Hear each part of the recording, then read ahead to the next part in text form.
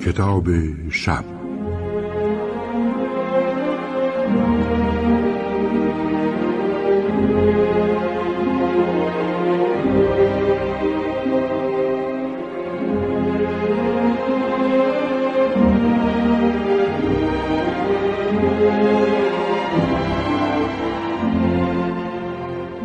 با نام و یاد خدا. داستان بلندی از یک نویسنده آمریکایی با نام ریچارد براتیگان را برای شما بازنویسی و تلخیص کرده ایم.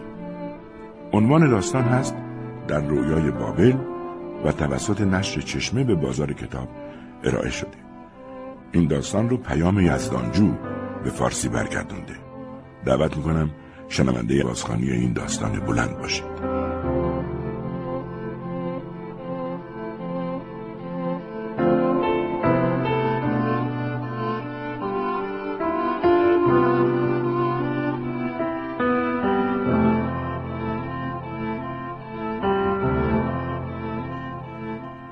دوم ژانویه 1942 خبرهای خوب و بدی داشت.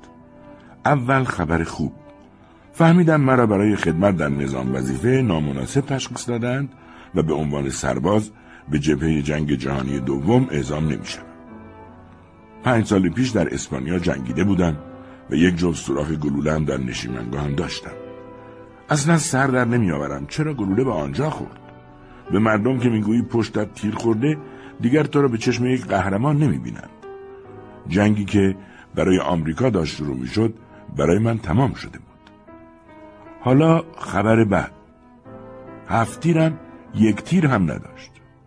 سفارشی گرفته بودم و مشتری که می‌خواستم آن روز برای اولین بار ملاقاتش کنم از من خواسته بود با اسلحه پر سر قرار بروم. چیکار باید می‌کردم؟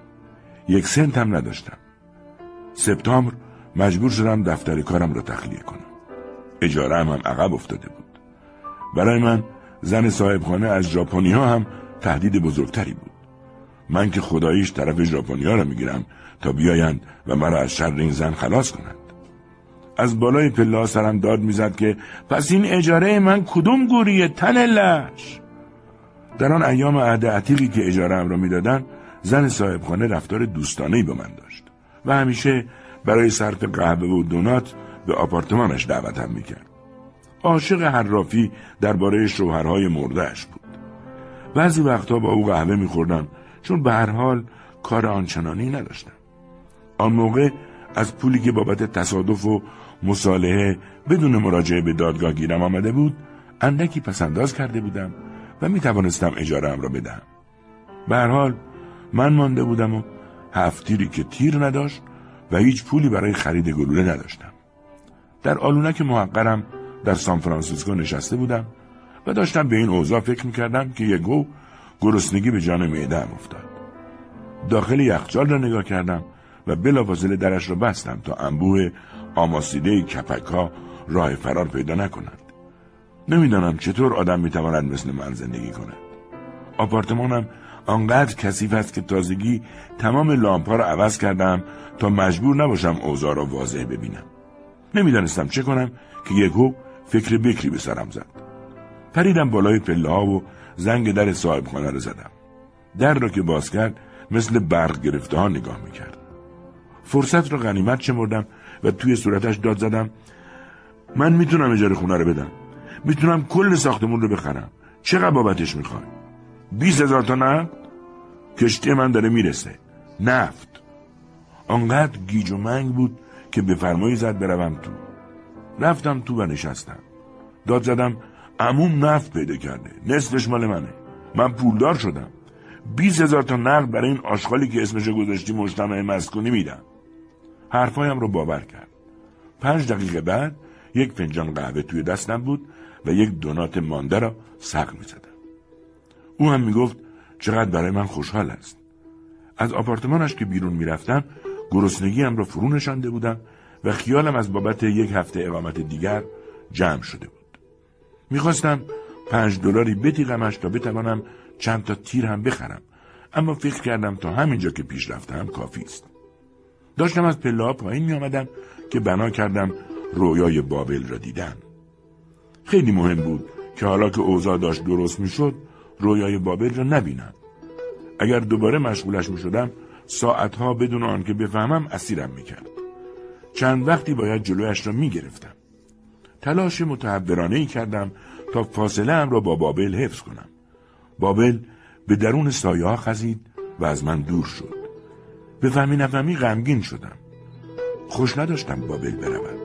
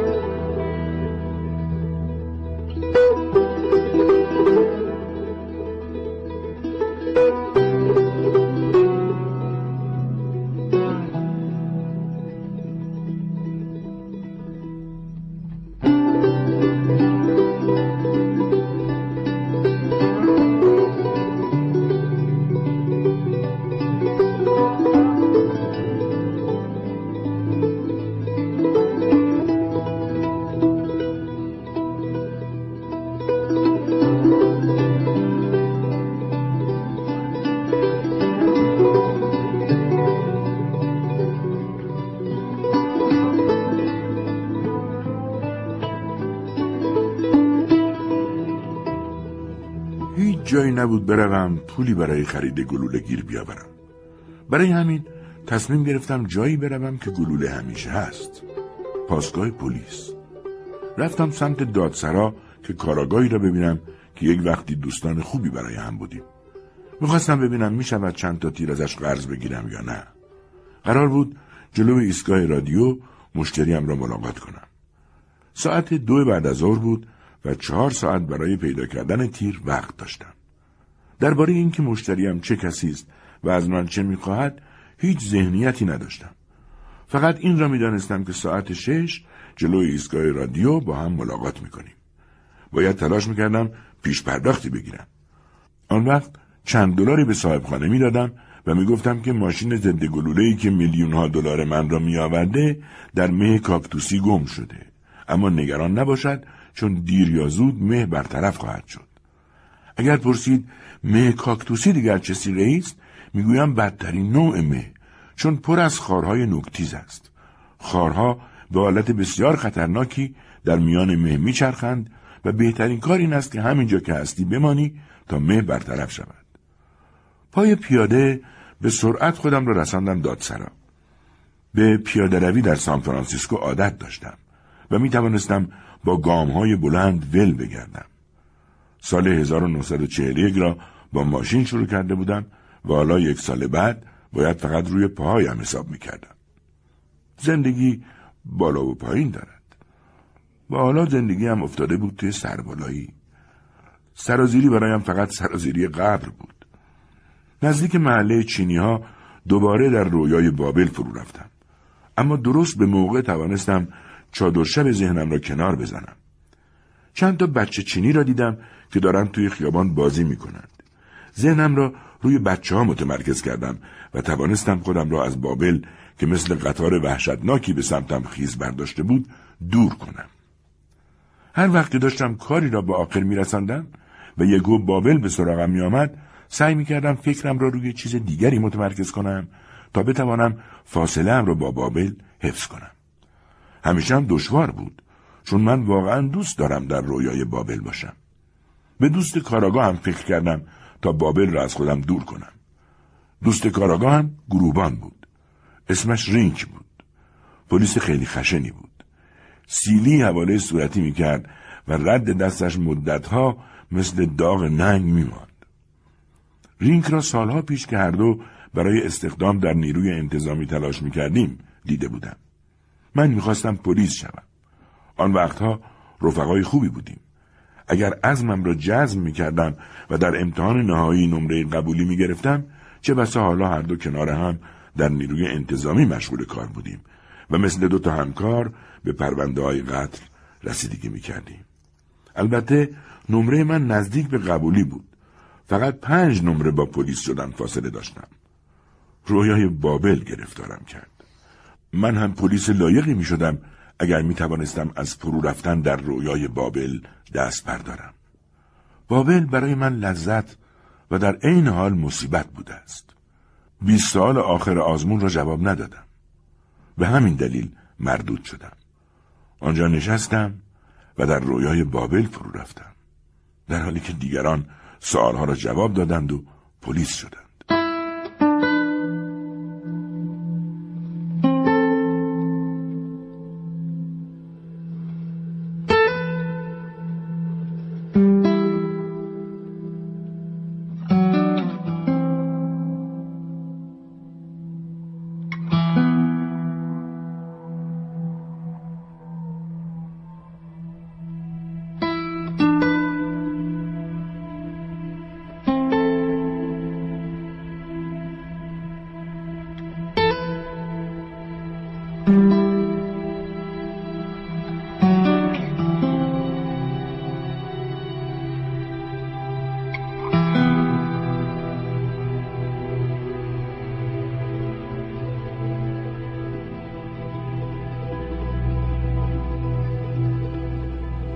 دادسرا ساختمان غولاسای مقبره مانند محزونی است که داخلش همیشه بوی مرمر گندیده می‌دهد.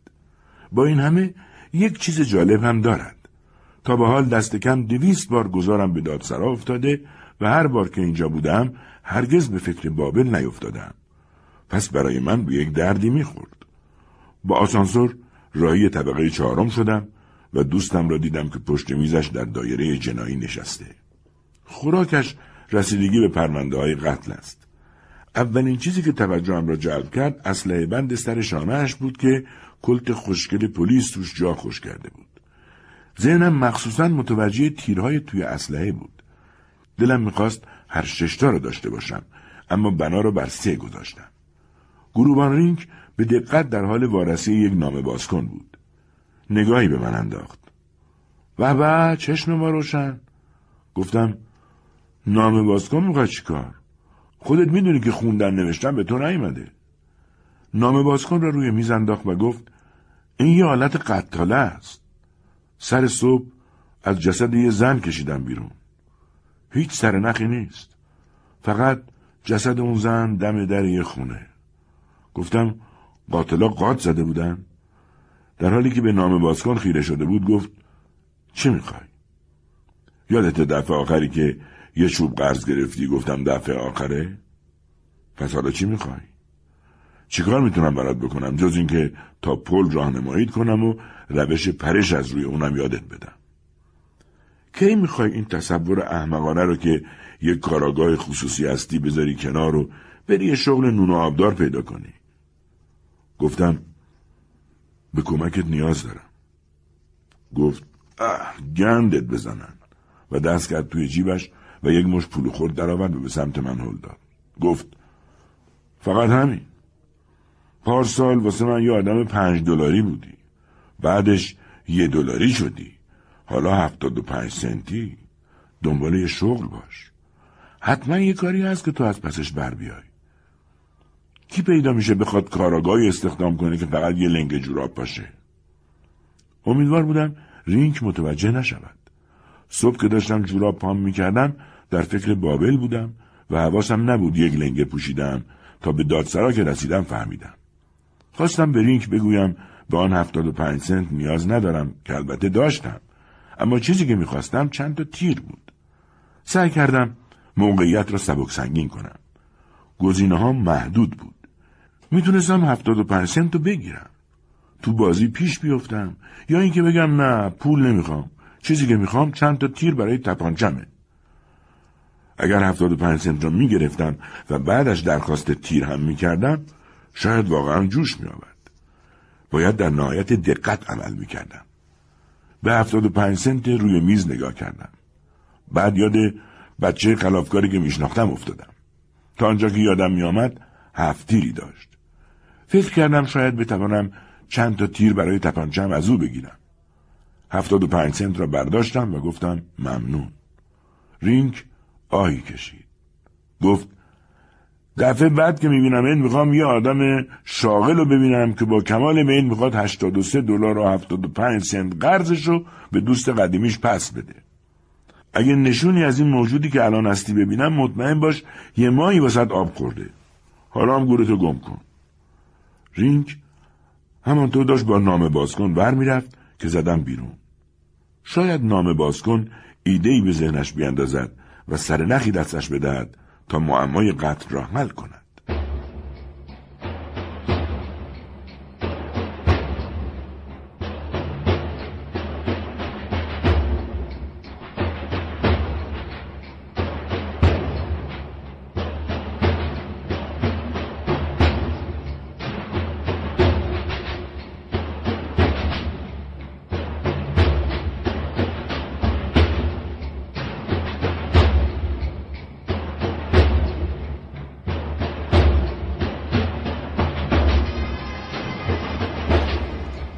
از دادسرا بیرون آمدم. از شانس من بچه خلافکار خانه نبود. مادرش دم در آمد. نگاهی به من انداخت و گفت اون دیگه سربراه شده. راتو بکش و برو. اون حالا پسر خوبی شده. برای بالا رفتن از دیوار مردم دنبال یکی دیگه باش. گفتم چی؟ گفت خودت میدونی چی میگم. اون دیگه نمیخواد سر کارش با امثال تو باشه. حالا هم وقت رفتن کلیساشه. بانو یه ایتالیایی کوچک پیری بود. گفت تصمیم داره به ارتش ملحق بشه. اون هیچ وقت واقعا خلافی نکرده. آدمایی مثل تو بودن که اونو وادار به اینجور کارا میکردن. اون داره میره با هیتلر به جنگه و به اون بیشرف حالی کنه قضیه از چه قراره. تو هم برو به ارتش ملحق شو. به یه دردی بخور. و در را بست. حیرت آور بود. فکر کرده بود من کلاهبردارم. هنوز هیچ گلوله‌ای در کار نبود و گرسنه هم شده بود. خوراک آخرم آن دونات مانده‌ای بود که از دن صاحبخانه تدکه کرده بودم. به سرعت به تاریخ پیوسته بود. به یک اغذیه فروشی کوچک ایتالیایی رفتم و یک ساندویچ سالامی با پنیر سوئیسی و نان فرانسوی و یک عالم خردل سفارش دادم. اینطوری دوست داشتم، با یه عالم خردل. 45 سنت از 75 سنتم را به باد دادم. حالا یک کاراگاه 30 سنتی بودم. پیرمرد ایتالیایی که ساندویچم را میپیچید قیافه جذابی داشت. به هر حال به نظر من خوش قیافه آمد، چون دوباره بنا کردم به فکر کردن درباره بابل و نباید پیش را میگرفتم، چون لازم بود به فکر پول درآوردن از قبل اولین مشتری باشم که از 13 اکتبر 1941 تا به حال به تور انداخته بودم. یا مسیح، عجب بازار کسادی. آخرین کارم پیگیری یک پرونده طلاق بود. خیابان را به سمت پایین برگشتم. ساندویچم را میخوردم و سمت پزشک قانونی میرفتم. به فکر جای دیگری افتاده بودم که امکان داشت بتوانم از آنجا چند تا تیر تهیه کنم. البته بعید بود، اما هر کاری این روزا میکردم بعید نبود. از صبح که از خواب برمیخواستم همه چیز بعید به نظر میرسید. دوستی داشتم که در پزشک قانونی کار میکرد. اسلحه‌ای توی کشوی میزش نگه میداشت. اولین بار که این آدم را دیدم به نظرم یک جورهای عجیب آمد. فکر کردم آخر در این جسدآباد اسلحه میخوایی چه کار؟ یک روز از دوستم درباره آن اسلحه سوال کردم. چند دقیقه‌ای لب از لب باز نکرد. بالاخره به حرف آمد. ماجرا از جنازه اون قاتل تبر به دست شروع شد. پلیس کلکش کنده بود. بعد از اون که همه شرکت کننده های بازی رو گردن زده بود. پلیس 8 گلوله حرومش کرده بود. وقتی آوردنش اینجا داشتم میذاشتمش تو سرد کن که یهو پا شد نشست و دستشو بالا آورد تا سر منم جدا کنه. به خیالش هنوز تبری توی دستشه. با لگن تشریح زدم توی سرش و ساکتش کردم. پلیس رو خبر کردم و اونا گفتن وقتی آوردنش اینجا واقعا مرده بوده. اونا حرفمو باور نمی‌کردن. اون رفیق درینک گفت هی پاچوبی بذار یه چیزی ازت بپرسم. تو یه عالم سوراخ تو تنه لعنتی میبینی؟ گفتم آره. پرسید اون حالا مرده؟ گفتم آره. مطمئنی که مرده؟ آره. گفت خب پس حالا فراموشش کن. گفتم شما حرفم باور نمی کنی؟ گفت باور میکنیم، ولی این قضیه رو به هیچ کس دیگه نگو. بعد هم گذاشتن رفتن. با همه این حرفا من دیگه نمیخواستم به نعش هیچ قاتل و سارق و دیوونه‌ای که پاش به اینجا میرسه فرصت خودنمایی بدم. هیچ وقت نمیفهمی اونا چه موقع واقعا مردن و چه موقع دارن نقش بازی میکنن. واسه همینه که اون اسلحه رو گرفتم و توی کشو میزم گذاشتم. حالا آماده‌ام. دفعه بعد دوف. از اینجاست که تیرهای مورد نیاز را تهیه خواهم کرد. تیرها را از دوستم پاچوبی میگیرم. پزشکی قانونی درست پشت دادسرا بود. وارد پزشکی قانونی که میشدم زن جوانی را دیدم که زاری کنان بیرون میآمد. کت خز تنش بود و به نظر می رسید از آن زنهای پرزرق و برق باشد. موهای بلوند کوتاهی داشت. بلونده در حالی که از پله‌ها پایین می آمد نگاهی به من انداخت. طوری نگاهم کرد انگار می شناسدم، اما حرفی نزد. فقط به آه و ناله ادامه داد.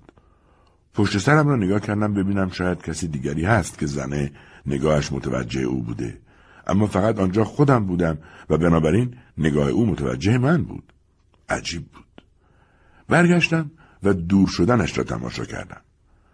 کنار جدول پیاده‌رو ایستاد و یک کادیلاک لیموزین 16 سیلندر با راننده مخصوص جلو پاش ترمز کرد و خانم سوار شد.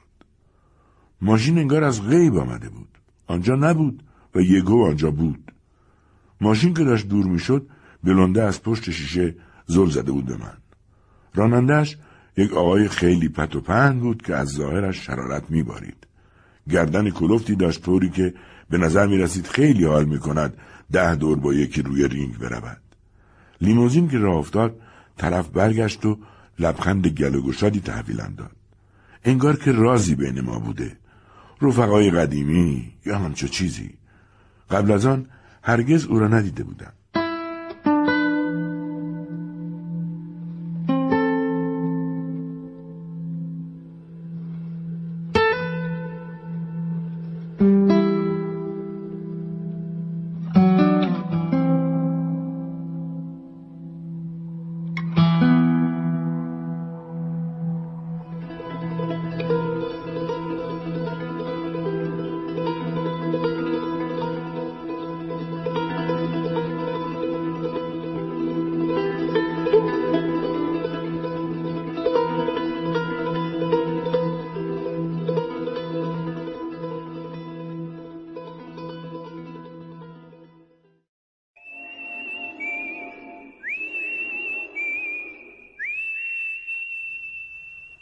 رفیق شفیقم در پزشکی قانونی پاچوبی را توی اتاق کالبد شکافی کنار جسد بانوی مرده‌ای پیدا کردم. گفت تو هنوز از گشنگی نمردی؟ منتظر بودم نعجت تحویل بگیرم. پاچوبی همیشه خصوصی صدام میزد. مختصر کاراگاه خصوصی بود. گفتم شانس داره بهم رو میکنه. یه مشتری پیدا کردم. گفت بامزه است. من روزنامه صبح رو خوندم و ندیدم چیزی راجع به فرار هیچ دیوونه‌ای از دیوونه خونه‌های اطراف نوشته باشه. طرف چرا تو رو انتخاب کرده؟ تو سان فرانسیسکو کاراگاه‌های واقعی هستن. خب با یه فنجون قهوه چطوری؟ رفتیم سمت میزش و نشستیم. او گفت خب خصوصی تو که نیومدی $50 که ازم قرض گرفتی پس بدی. یه قلوب قهوه خوردم. گفتم چند تا گلوله لازم دارم. پاچوبی گفت هو پسر دوباره بگو. گفتم یه پرونده اومده زیر دستم، پول نقد تو کاره، به شرطی که اسلحه همراهم باشه.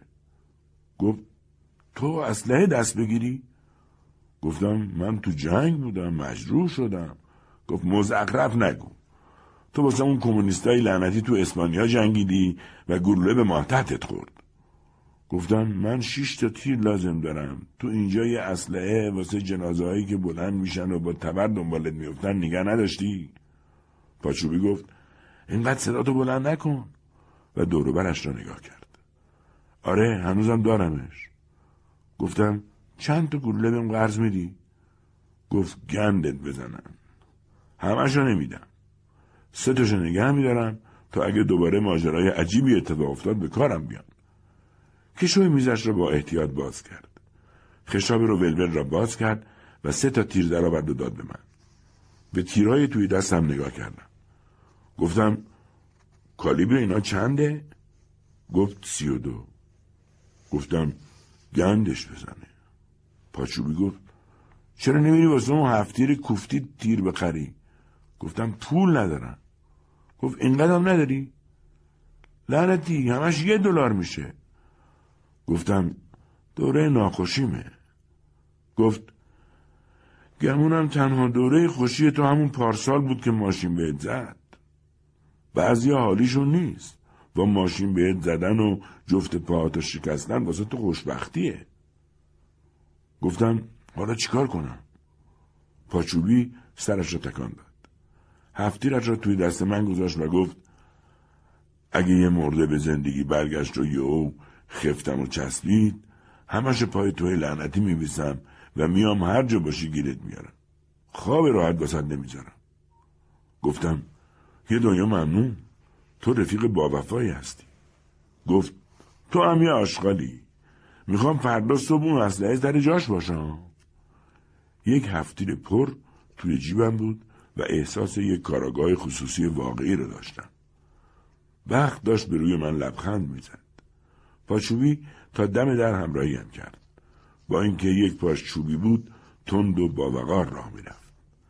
همان وقت یاد نکته‌ای افتادم. گفتم پاچوبی تو اون بلنده رو دیدی که 1 ساعت پیش از اینجا میرفت بیرون؟ گفت آره.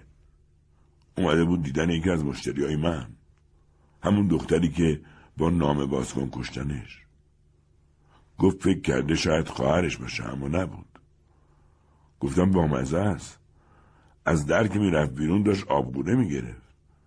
گفت وقتی از پیش من رفت آهناله تو کارش نبود. حالا داشت یادم میامد. گروبان داشت با همان نامه بازکنی بازی میکرد که این دختر را با آن کشته بودند. فکر کردم مجموعی از حوادث ظاهرا همخوان بدون دلیل خاصی، اما اینها هیچ ربطی به من ندارند. یادت نره 7 رو فردا صبح برش گردونی. پاچوبی این را گفت و به داخل پزشک قانونی بازگشت.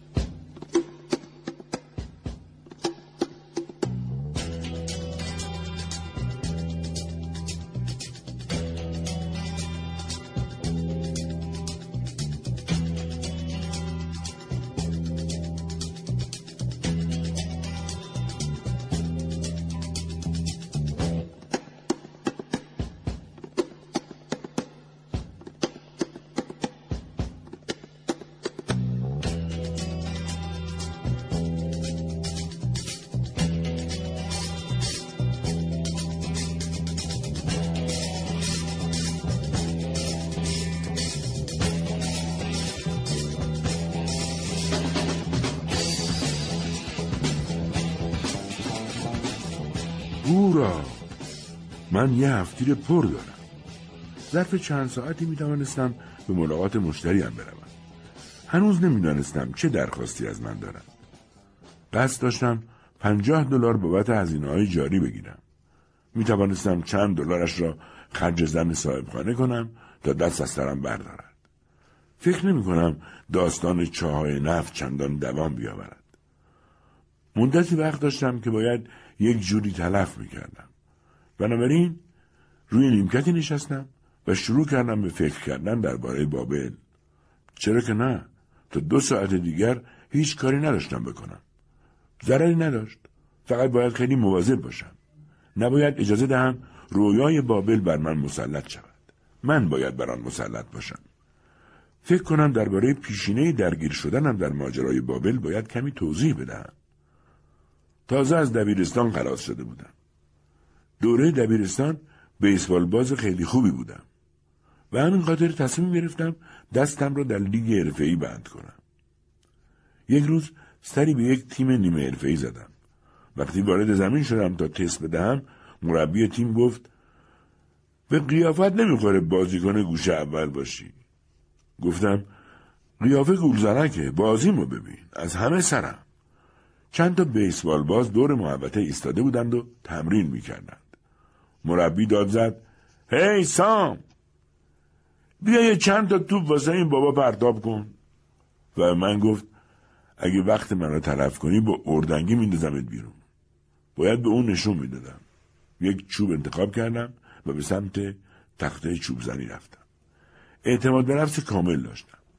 سام سر جاش پا سفت کرد. رو به مربی داد زدم این بهترین بازیکنی بود که داشتی؟ مربی داد زد سام واسه این جوجه آتیشش تیز کن. سام لبخندی زد. یک جفت دندان گرازی داشت که قیافه‌اش را شبیه پسرخاله فیل دریایی میکرد. بعد خیلی آهسته پرتابش را انجام داد. خنده از روی صورت سام اصلاً محو نشد. این آخرین چیزی بود که قبل از ورود به بابل یادم مانده. بابل واقعاً زیبا بود. راه درازی را کنار رود فرات قدم زده بودم. دختری همراهم بود. درباره پرزیدنت روزولت حرف می‌زدیم. او هم دموکرات بود. بعد ناگهان ساعتش را نگاه کرد. 1 ساعت شنی بابلی بود. گفت نزدیک 12 است. وقتشه بریم زمین بیسبال. بازی ساعت 1 شروع میشه. گفتم ممنون. زمانو فراموش کرده بودیم. به زمین بازی که رسیدم 50,000 نفر در انتظارم بودند. همه از جا بلند شدند و به تشویقم پرداختند. بختالنصر پادشاه 3 واحد سوار نظام اضافی به میدان آورده بود. روز گذشته بلوایی به پا شده بود و عده‌ای هم زخمی شده بودند و برای همین پادشاه پیر برای حفظ آرامش در بازی امروز حسابی محکم کاری کرده بود. به رختکن رفتم و دخترک همراهم بود. اسمش نعنا بود. وارد رختکن که شدن همه بازیکنان ساکت شدند. من برای آنها خدا بودم. از وسطشان گذشتم و به رختکن خصوصی خودم رفتم. دیوارهای رختکنم را با تابلو فرشایی از طلا و سنگ‌های قیمتی پوشانده بودند که صحنه‌هایی از شاهکارهای من در بیسبال را به تصویر می‌کشید. خیلی خوب عوضی بیدار شو. صدای ریژ کنان توی گوشم می‌نالید. خواب نازتی کردی. اینجا هتل نیست. تیم بیسباله. احساس می‌کردم گاوسندی روی سرم افتاده. چشمهام را باز کردم و دیدم مربی و سام بالای سرم ایستادند. مربی گفت میدونستم بیسبال باز نیستی. گفتم چی شد؟ مربی گفت اینو داشته باش سام. بعد بنای داد و فریاد رو گذاشت. ضربه خورد به سرت. تو مثل خلوچلا فقط وایسادی تماشا کردی. بعید میدونم اصلا بیسبال دیده باشی. بعد خفتم را چسبید و کشان به سمت خیابان بردم. گفتم هی ولم کن، چی کار داری میکنی؟ حرفایم هیچ تأثیری روش نداشت. همانطور کشان مرا میبرد و کنار پیاده رو ولم کرد. اول فکر کردم شاید من برای بیسبال باز بودن ساخته نشدم. بعدش به فکر رویایی افتادم که درباره بابل دیده بودم. چه رویای شیرینی، چه جای دلنشینی بود. اینطوری بود که قصه آغاز شد. از آن زمان من همیشه در حال بازگشت به بابلم.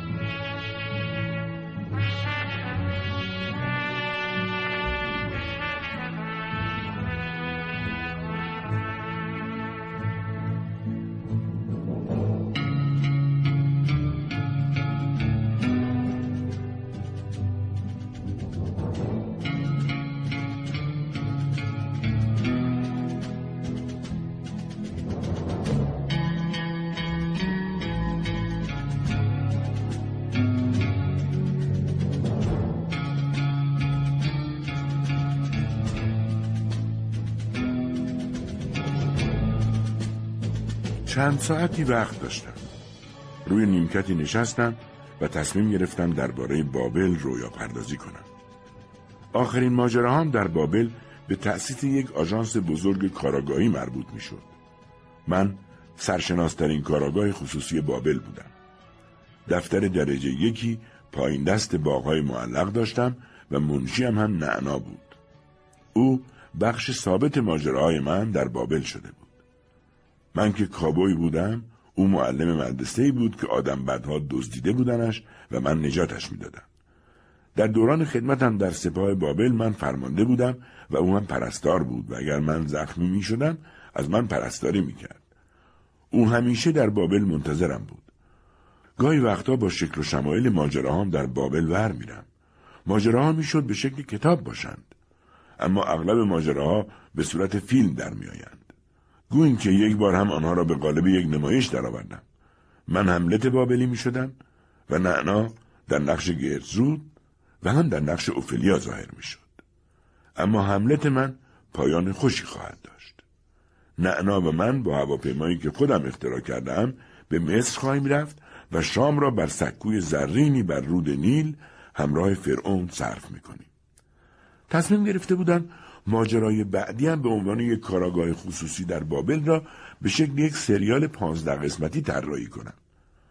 بخش بسیار شیرین 8 سال گذشته را مصرف ساخت و پرداخت انواع موقعیت‌ها و شخصیت‌ها در بابل کرده بودم، تا حدی که به بهای از دست دادن زندگی واقعی هم تمام شده بود.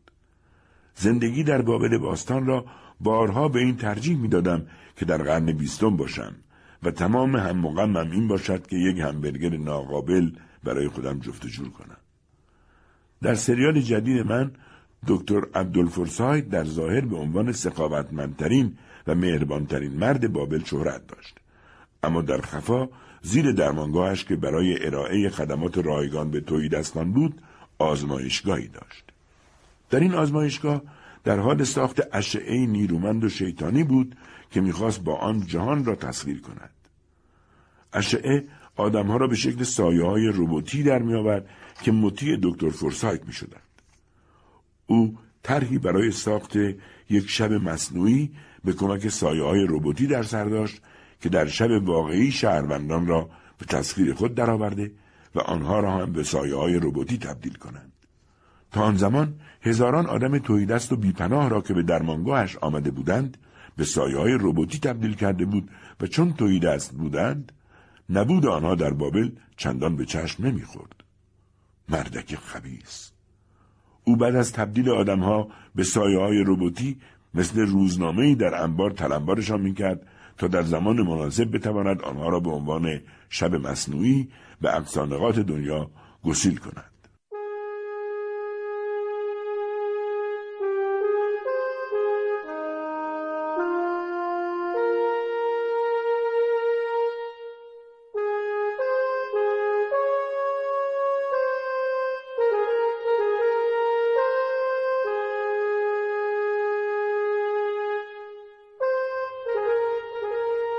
صدایی که از دور میشنیدم مخاطبش من بودم. میبخشی. بابل فرو ریخت و کناری افتاد. سی کارنین تویی؟ سرم را بالا آوردم. صدا متعلق به یک همسنگر قدیمی در جنگ داخلی اسپانیا بود. گفتم میتونم باشم سام. اون شبای مادرید روزگاری بود. بلند شدم، دست دادم. با دست چپش باید دست میدادم. یاد لحظه ای افتادم که دست راستش به هوا پرید. او یک شعبده باز حرفه‌ای بود. وقتی به دستش نگاه کرد که همون نزدیکی روی زمین افتاده بود گفت این یک چشم‌بندی بود که دیگه نمیتونم انجامش بدم. گفتم داشتم خیال پردازی میکردم. گفت درست مثل اون ایام خوش قدیم. گفتم این روزا سرت به چی گرمه؟ گفت همونقدر کار میکنم که همه تردستای یه دست دیگه. گفتم وضع ناجوریه نه؟ گفت جای گله گذاری نیست. با یه زن ازدواج کردم که سالن آرایش داره و تو دم و دستگاهش یه کارایی واسه آدمای بی دست پا پیدا میشه. گفتم حزب چی شد؟ گمونم خاطرخواد بودن. گفت 2 دست که داشتم آره، با یه دست نفعی براشون ندارم. خب آدم همیشه باید ادامه بده. تو چی کارا کردی؟ میخواستی دکتر بشی؟ شدی؟ گفتم نه، اوضاع اونطور که برنامه ریزی کرده بودم پیش نرفت. پرسید پس حالا چی کار میکنی؟ گفتم من یه کاراگاه خصوصی هم. یکو به ذهنم رسید که $5 از او بتیرم. گفتم راستی تو نمیخوای اون $5 که تو بارسلون ازم قرض گرفتی پس بدی؟ گفت کدوم $5؟ گفتم بیخیال، پول کلونی که نبود و شروع کردم به عوض کردن موضوع. سام گفت یادم نمیاد. کی بود؟ اون همیشه آدم درستکاری بود. گفتم تو بارسلون یه هفته قبل از اینکه اونجا رو ترک کنیم. ولش کن. چند لحظه بعد از اینکه آن $5 را به من داد، با چهره متعجب راه خیابان واشنگتن را در پیش گرفت. جنگ اسپانیا مدتها پیش سپری شده بود. من هیچ وقت علاقه‌ای به سیاست نداشتم. به اسپانیا رفتم چون فکر میکردم ممکن است شبیه بابل باشد. یادم افتاد به مادرم باید زنگ میزدم. میدانستم اگر نزنم دلخور میشود. هر چند حرفی نداشتیم و همیشه وارد همان جرأت و بحث همیشگی میشدیم. مکالمه ما دقیقاً اینطوری است. سلام مامان، منم. الو، با کی دارم حرف میزنم؟ این صدای پسر من نیست، شبیه صدای اون هست، اما اگه هنوز کارآگاه خصوصی باشه جرأت نداره بهم زنگ بزنه. اگه این پسر منه پس حتما حالا یه شغل آبرومند داره و میخواد اون $800 رو که به مادرش بدهکاره پس بده. من میگویم منم پسرت، هنوزم یک کارآگاه خصوصی هم. همیشه میگوید تو دل مادرت شکستی، کارآگاه خصوصی هستی، ازدواج نمی کنی، نوه‌دار نشدم، چرا بچم باید یه احمق باشه؟ من ناله میکنم. ماما این حرفو نزن. ناله ها قبلا ها میتوانست $5 یا $10 عایدم کند، اما این روزها پولی در کار نبود. پدرم سالها پیش مرده بود. مادرم هنوز مسئله را برای خودش حل نکرده است. میگوید اون بابای بیچاره‌ات تقصیر تو بود که من بیوه شدم. مادرم منو مقصر مرگ پدرم میداند. میگوید نباید تو رو سرزنش کنم. اون موقع فقط 4 سالت بود. ولی چرا باید توپتو مینداختی تو خیابون؟ میگویم میدونی که از این بابت متاسفم ماما. میگه میدونم که متاسفی، ولی چرا کاراگاه خصوصی شدی؟ من از همه اون کتابا متنفرم با اون سایه های سیاه و بلند عکساشون. 6 ماه است که مکالمه ما همینطوری است. مطمئناً دلم نمیخواست پول و پلم ته بکشد و مجبور باشم یک کاراگاه خصوصی بشوم و این همه از مادرم و از همه دوستانم پول قرض کنم. خب به هر حال امروز بختم گفته بود و اوضاع داشت عوض میشد. مشتری داشتم و چند تا تیر برای هفتیر. بالاخره همه چیز داشت درست میشد. میتوانستم یک عالمه مشتری پیدا کنم. همه بدهکاری هام رو صاف کنم. دفتری داشته باشم و یه منشی و ماشین. بعد برای تعطیلات میرفتم مکزیک، کنار دریا لم میدادم و در رویای بابل فرو میرفتم. نعنا هم کنارم بود. اما حالا بهتر بود بروم به مادرم تلفن بزنم.